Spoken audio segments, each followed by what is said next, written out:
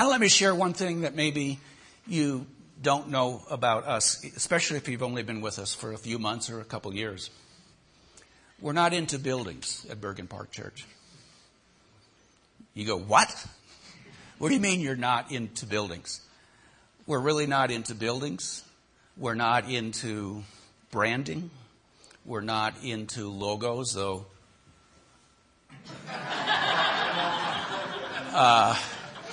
We're not into a lot of things that it seems we're caught up in right now. And the reason why I want to tell you that is because you're new, and so much of our information and so many of our announcements are dealing with the migration to the new facility, and we are really excited about it. But we're bigger than that, and we hope that as you come to us, you're bigger than that. We realize that as the community looks at us, that all they can see is the visible thing of what's going on over there. And all of my neighbors have talked to me, and they're just really excited for me. And I think most of them are surprised more than anything else. And so they drive by there by the thousands of cars drive by there every day. And they see that for the last 10 months that's been going up. So they think that we are into buildings. But let me take you back. In 2008, a group of people got together here and they said, you know, it's not that we don't like our facility, but there's 20 things this facility doesn't do.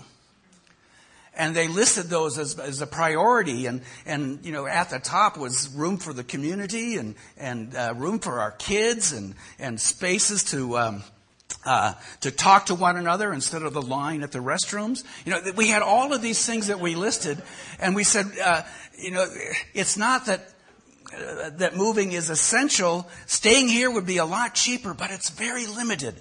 And we're limited in the ministry we can have.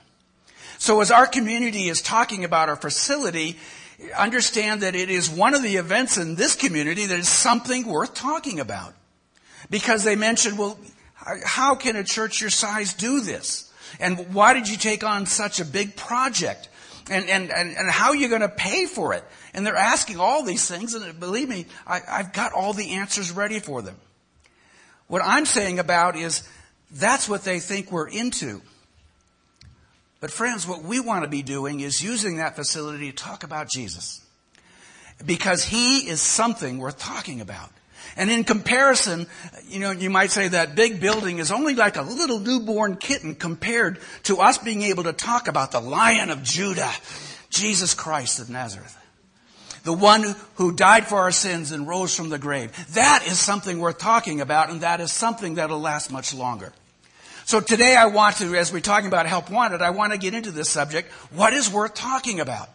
And understand, this is not just about us, but the desire to talk about stuff in our community and throughout history. To talk about stuff that is really not of great substance and not very historic, certainly not eternal. It's a part of us. I mean, even in the day of Jesus, when He is teaching His disciples about what's about to happen to Him, He's talking to them about He's going to be handed over there in Jerusalem.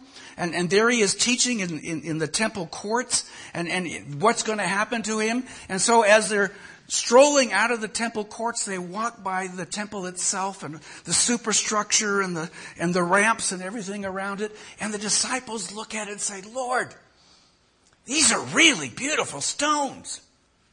I don't think I've ever seen a better rock in my life. I mean, perfectly cut. It just fits right into the other one. Isn't it amazing? What a great place we're in.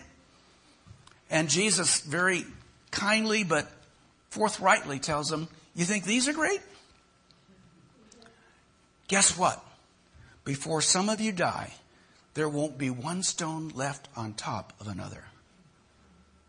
And it's happened more than once in Jerusalem. It could happen again. So, you know, here they are looking at the facility, but Jesus wants them to know it's a temple. That's all it is. It's a temple. It's a superstructure. What happens is what's going on in the people that counts. So the temple was a wonder, the most notable feature in all of Jerusalem.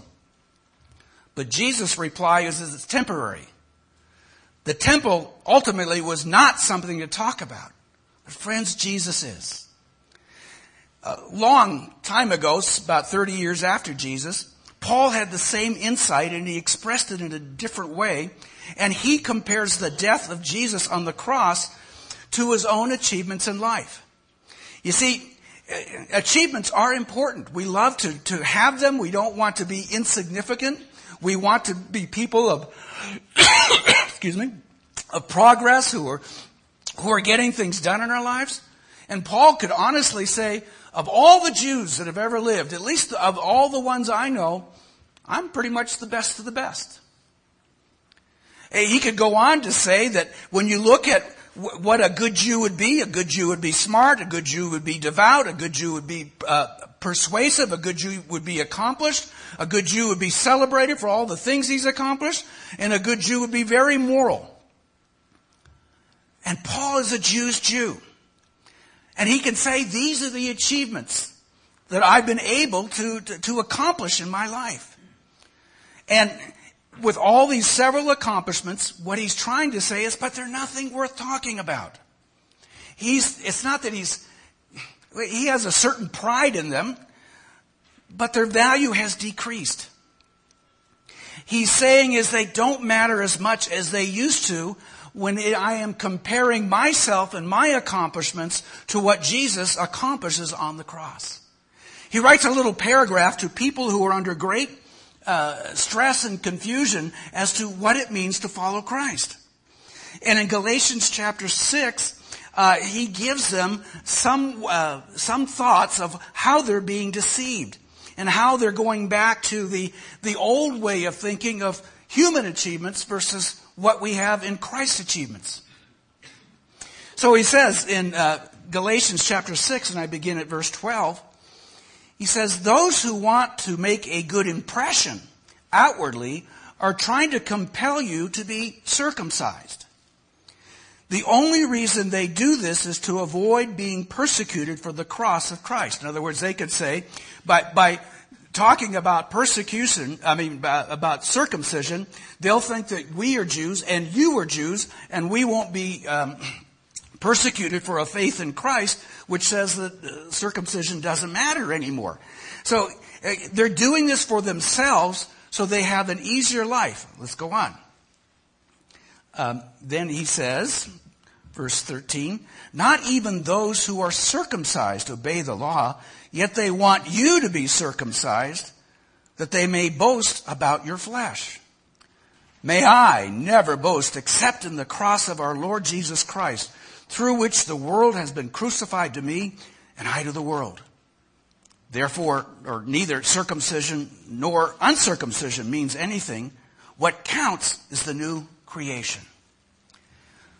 Well, that is something he says is worth talking about. It's something to talk about. It's very important. And what he's getting at is that real Christians do certain things.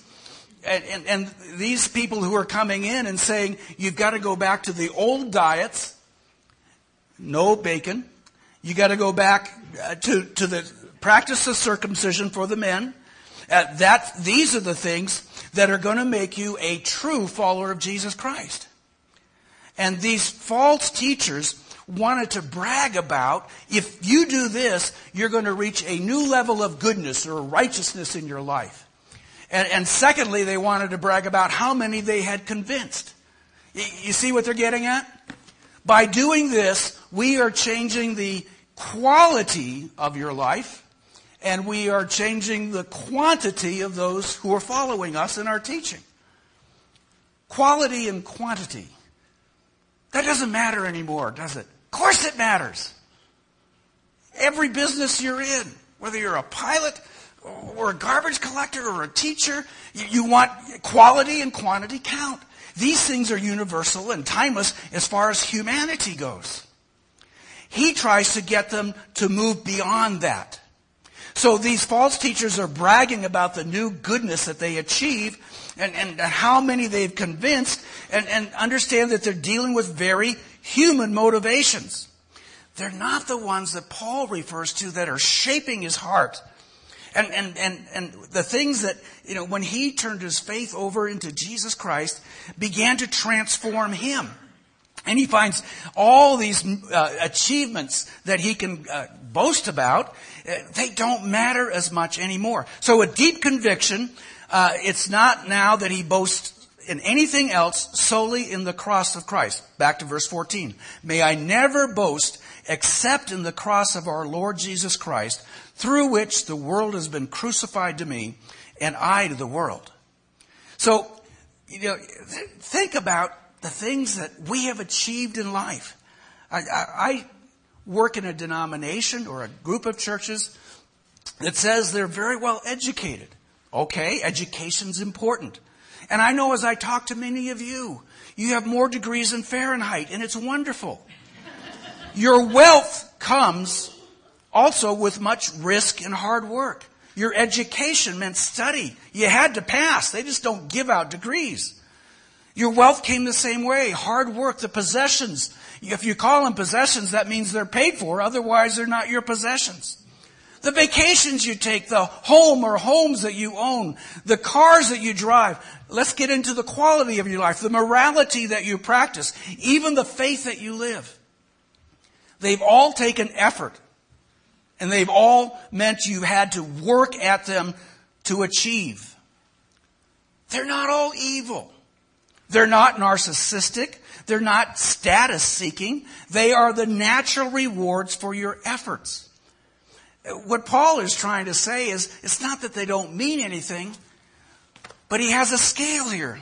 And he says, which weighs the heaviest? Everything I have achieved, though it used to weigh very heavily, and I think I have earned God's acceptance and God's love, now as I look at the cross of Christ and his suffering on it, the scale has been tipped. Now what weighs the most? What weighs the most is when I look at what Christ has done for me. So he's saying these accomplishments that we have achieved in our lives, they're okay. Now this may be hard to swallow for some, but I want you to focus for just a moment on what God has accomplished with Christ's suffering on his cross. Imagine a dry sponge and water being poured over it, and it just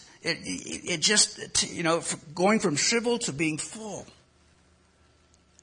What Jesus did on his cross is he absorbed all of the justice that would have been held against you. He absorbed all the judgment that would have been yours for the life that you lived. You might say, I'm pretty good.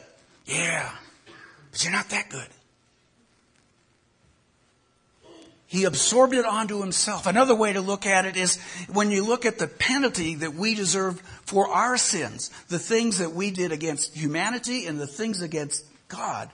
When you look at what those penalties should be, there was a transfer that took place. Instead of us paying the penalty, they were transferred onto Jesus Christ, and he took them all. So Paul is saying, when I think of all that I've achieved for myself versus what Christ has achieved for me, what sort of comparison can I draw? This all is what Christ has done for me. They're transferred, the penalty for my sins, eternal separation from God, was transferred onto him. So when Jesus dies on his cross, he achieves for those who accept it a standing with God that we could never earn or deserve on our own. Now that's hard to swallow because most of us have worked diligently to get everything. And we've earned it and we believe we deserve it. And I've heard you say wonderful things about your life. Not bragging, but just saying, let me share some comments I've heard from you. Winning her love was the hardest thing I've ever done. I think that's a great phrase. Keeping it would have been harder, but winning it was, Or how about this? I was able to pay cash for that luxury car. Or this, I will be able to retire and live comfortably before I'm 60. Or how about this? I was known as the hardest worker and the most respected employee at my work. Or how about this? I have raised 3 perfect children. I'm sorry. You haven't said that. Okay. Because of the gene pool they have from you, all right? But none of us can ever say, my perfect life means God has to love and accept me. We can't say that. It was Jesus Christ's suffering on his cross that secured your forgiveness and God's acceptance of you. So in verse 15, he goes on to say, don't you understand it's neither circumcision nor uncircumcision that means anything? Now, that's a term we won't want to use much today or any other time. But you can fill in the blanks. You take out circumcision and uncircumcision, and you just fill in the blanks of things that were important to you. Like, for example, neither wealth nor poverty mean anything. Neither, a PhD degree or a GED mean nothing. They don't mean anything. Whether I own a canoe or a yacht, it means nothing. What counts is the new creation.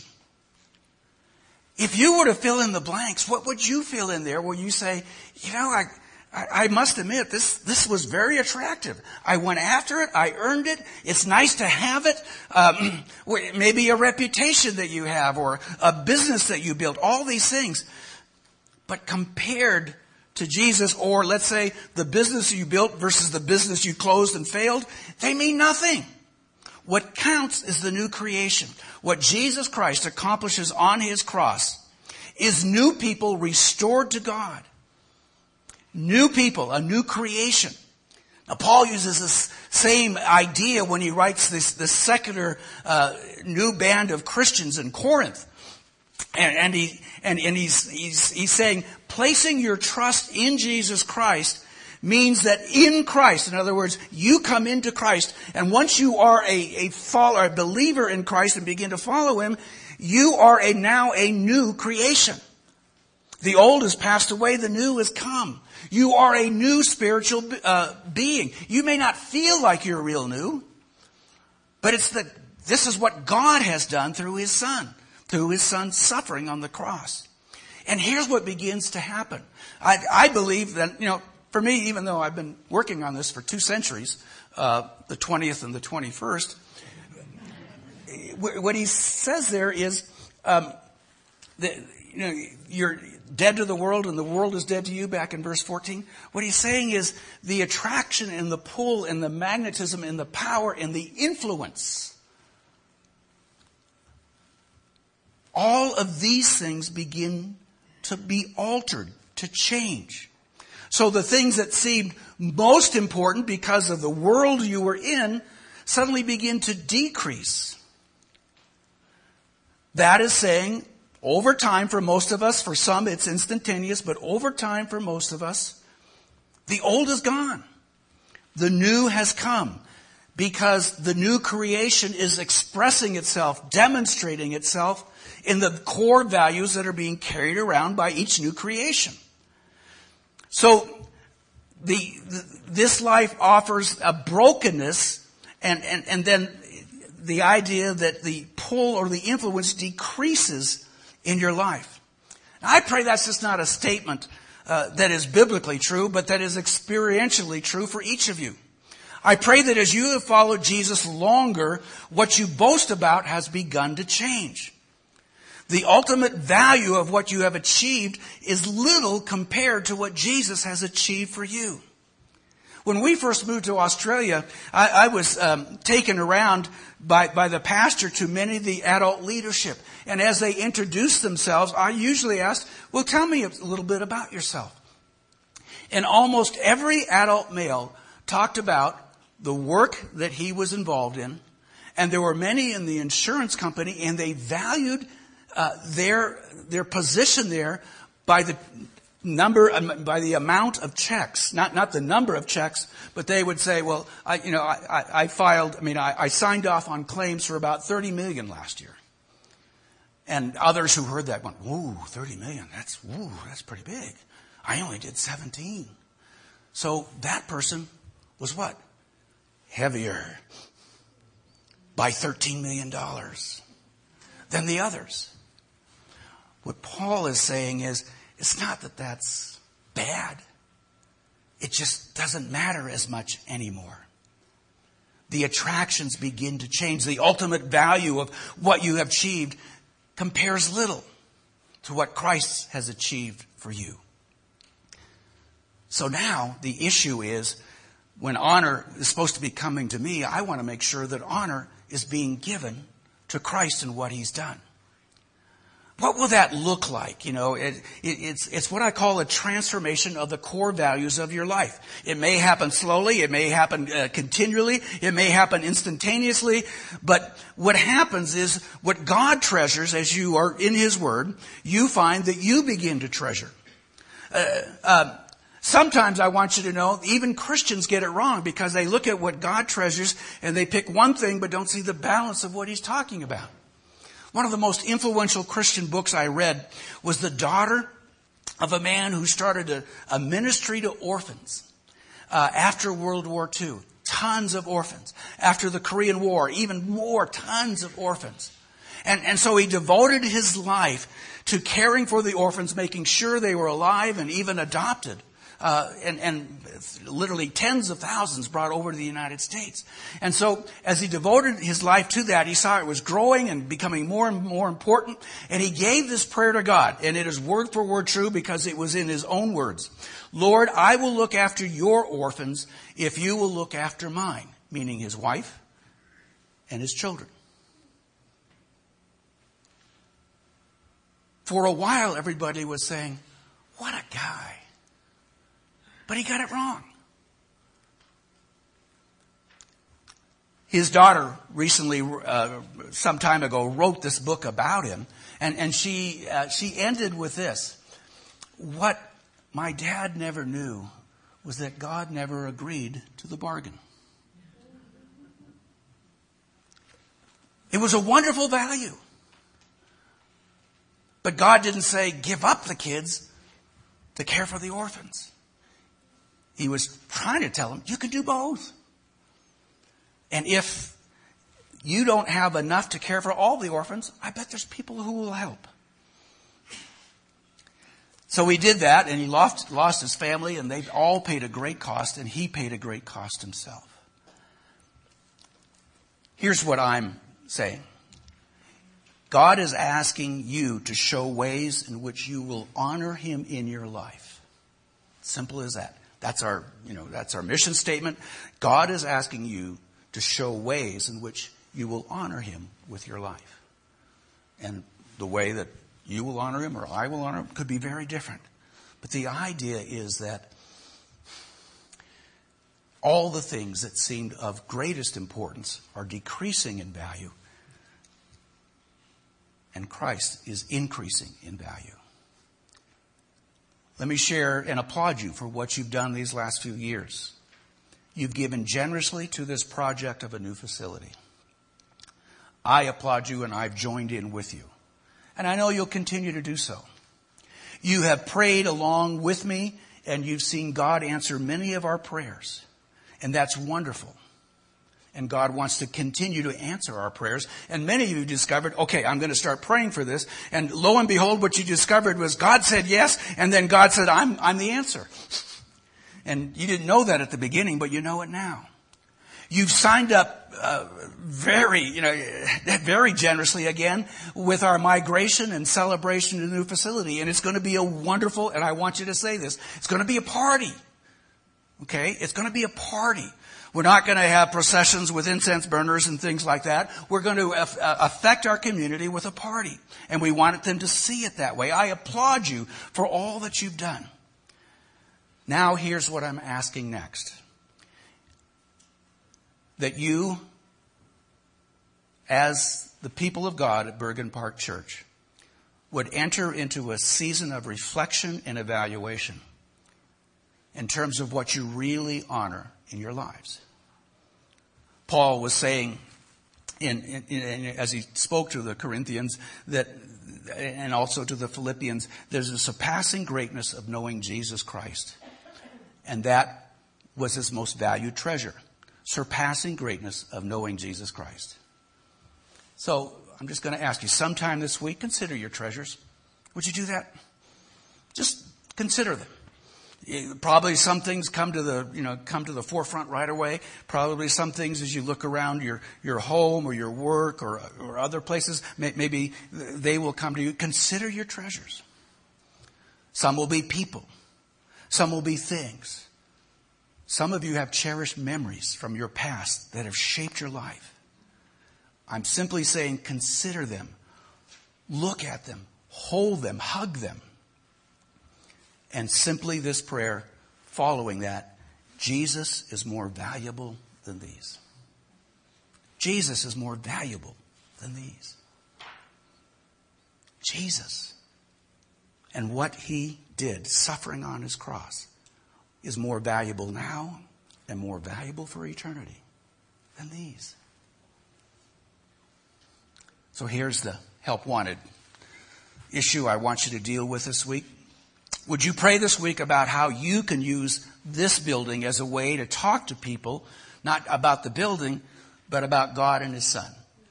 I have a 10-minute illustration. It won't work today. I'll share it next week.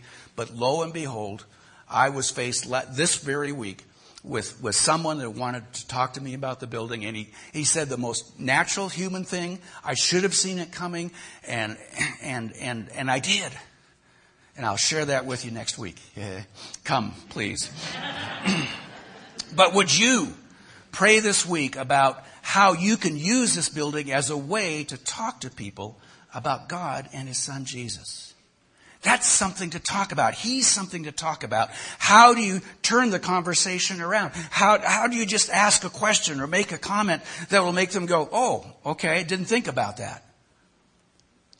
Now, I want to do one more thing that you'll say I rarely do and probably have never done and since you've been attending Bergen Park Church. I want to end early. But I want to end this way. Before we sing the next song, I'm simply going to take off my watch and I'm going to ask for 2 minutes in which you begin this process. 2 minutes in which you would consider your treasures. Just consider them. It's the beginning, not the end, but just 2 minutes in which you'd consider your treasures. And would you then talk to God about how much Jesus is worth talking about? Let's pray. Silently. Consider your treasures. Talk to God. Consider your treasures.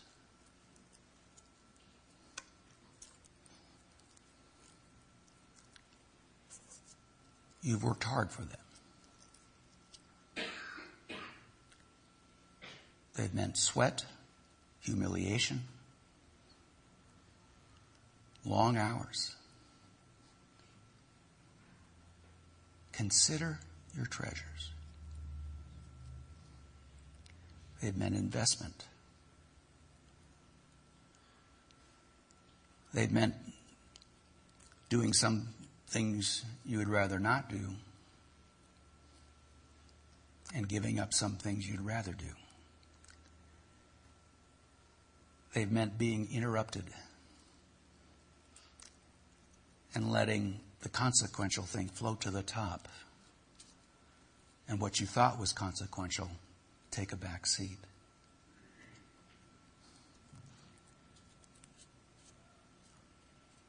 Consider your treasures. Know how much you've given to them. And now compare them to the suffering of Jesus Christ on his cross and the fact that he accomplished there something that you could never accomplish without him. Forgiveness for your sins. Acceptance by God. Being adopted into his family forever. Eternal life in heaven. Consider your treasures. And consider Jesus someone worth talking about. Lord, thank you. In Jesus' name, amen.